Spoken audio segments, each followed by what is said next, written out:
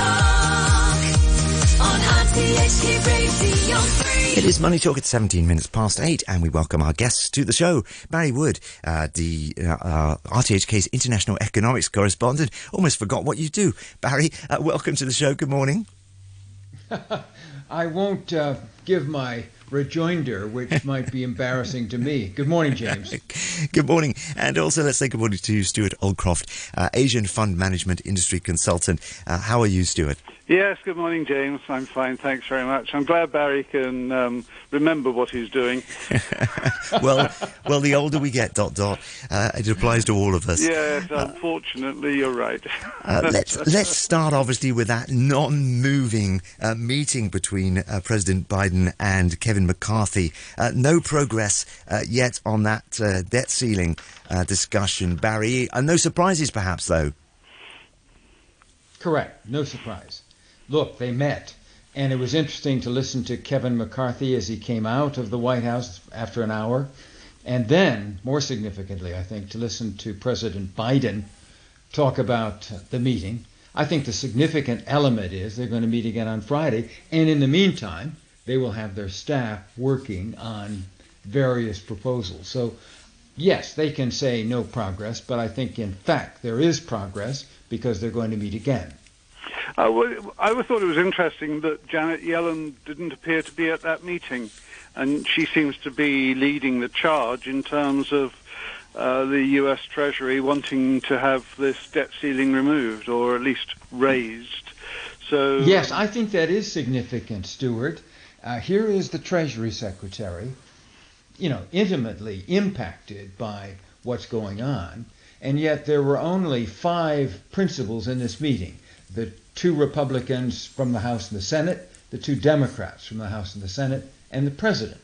And there's no indication that Ms. Yellen is going to be involved on Friday, but I'm sure that her staff is very involved in the meetings that probably are going on even now before they set up and convene the Friday meeting. Well, inevitably she'll have been briefing the President, but that doesn't mean to say that her views are always getting across, but she's been remarkably strident and strong about this whole business, and so I would have thought that it would have been an advantage to the President to have her there. Barry, could Janet Yellen be positioning herself as slightly more independent from that political discussion, perhaps? And she's been a lot in the press on lots of media outlets in the last few days, sort of putting the frighteners out there about this. Yes, that's correct, James. Look, this is a woman who was the chairman of the Federal Reserve. She knows about all of these issues. She has been through debt negotiations when she worked at the White House earlier, and I think she's an advocate of getting something done. Whether that meshes with the current White House strategy is unclear. I wouldn't want to say that she's been frozen out of the negotiations, but I think the White House found it convenient for her not to be in the meeting that took place Tuesday. Maybe bring her along at the next meeting if that happens. But the reports yes, I think so. that at least some observers are suggesting that although this is supposed to all happen by the end of May, and that there's a potential that the government would go bankrupt in June, apparently there remains enough money in the Treasury to last through till July. So this sort of gives some doubt as to the urgency of this settlement. Well, some have said, Stuart, that it could be spun out to September even. Yes, yeah, exactly. So it sort of brings in some doubts as to how urgent this whole thing really is.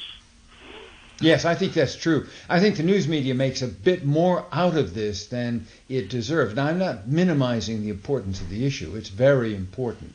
But it happens almost every year. Yeah. Different strategies. Or as Senator McConnell said today, the change is that Republicans now have now have the House, while the Democrats retain the Senate. Whereas over the previous negotiations, the Democrats had it all. So the Republicans feel they're in a stronger position. I would hasten to say that the Republicans almost always lose the public's face of these negotiations. They're seen as Scrooge, wanting to cut things and hurt people. And the Democrats are seen as the champions of keeping those payments to people, whether it's the poor or whether it's the people who need health care, going. Yeah. So I mean, that's become clear, I think, and that's probably this political divide which is causing the impasse. So obviously this plays into the political playbook, Barry, I guess, towards the election, and how much of what's going on now is really focused on the election. Very much so. In fact, you could say it's almost everything, because that's not going to be an issue if there's a resolution.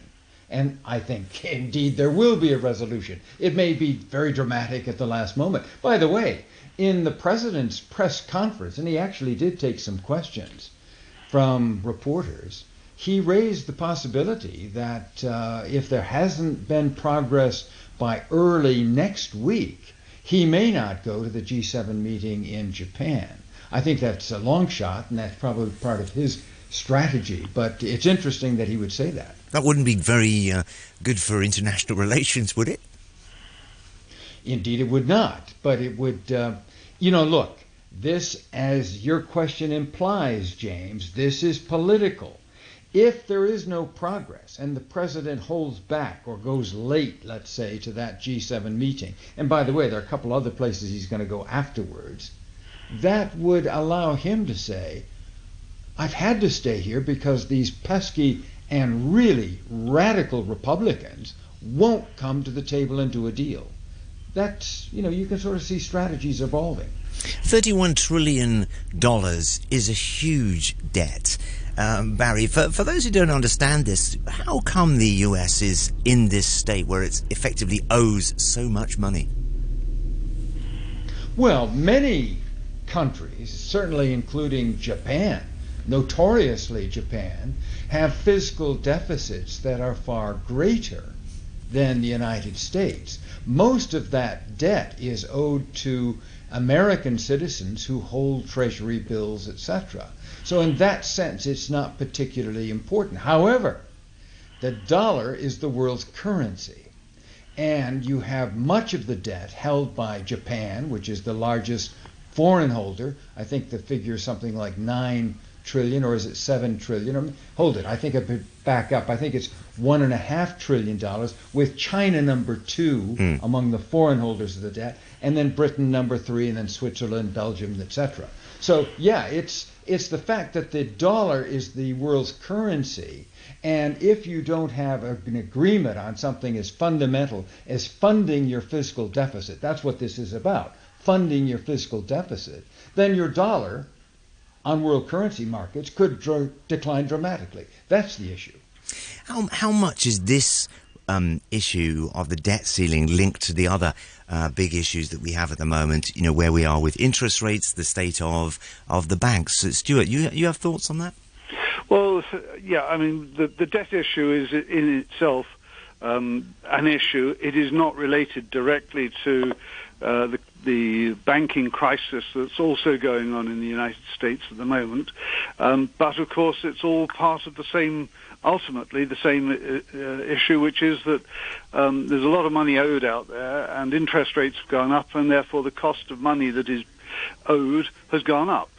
And that's what's been causing the banking crisis in the U.S. And as we're talking about that, I think that we are not at the end of the banking crisis. We've seen 3 banks in effect close and be taken over, and I think there will be more banks in the U.S. that will go down this same route as the credit crisis for them has increased as interest rates have gone up. We had a 0.25% increase last week from the Fed. I believe there might be one more increase at least from the Fed within the next 2 or 3 months. And every time there is an increase, that puts more strain on these banks as they have a mismatch of their borrowings from their lending. Barry, are you seeing indications of any further contagion in the banking crisis? And indeed, what are the indicators about possible Fed rates rise maybe next month? Well, certainly Stewart's spot on. I mean, the interest rate rise is the issue that is impacting the world, really, and certainly the United States banking sector. No, I don't think there's been any more contagion. Nobody withdrawing billions of dollars in an afternoon like we had happened with Silicon Valley Bank back in March. But there is a problem. It's not resolved. And the fact that interest rates are higher means that there's still a serious problem that has to be addressed. Stuart, where are you looking for signs of growth at the moment? Well, you know, what is the opportunity, if you like, at the moment? The opportunities are out there, and I think our Asian region is still probably going to lead the charge. China is clearly coming back from its crisis with the COVID crisis, and India is very strong indeed at the moment with positive economic growth, and both of these are probably contributing up to 50% of the global increase in GDP, which is very positive. The US is struggling. I think and as with Europe, inflation is the uncertainty as energy prices remain quite high. Although they've come down in recent weeks, they still haven't come down enough, and they haven't been reflected yet in economic data. And this is part of the problem, I think, that we are, and we continue to remain very unclear as to where inflation is going. And with inflation at a relatively high point, the central banks want to increase interest rates to try to choke it off. And that's why we have that situation been going on for quite a while now. Stewart Aldcroft is Asian Fund Managing Industry Consultant, and Barry Wood is RTHK's International Economics Correspondent. We will speak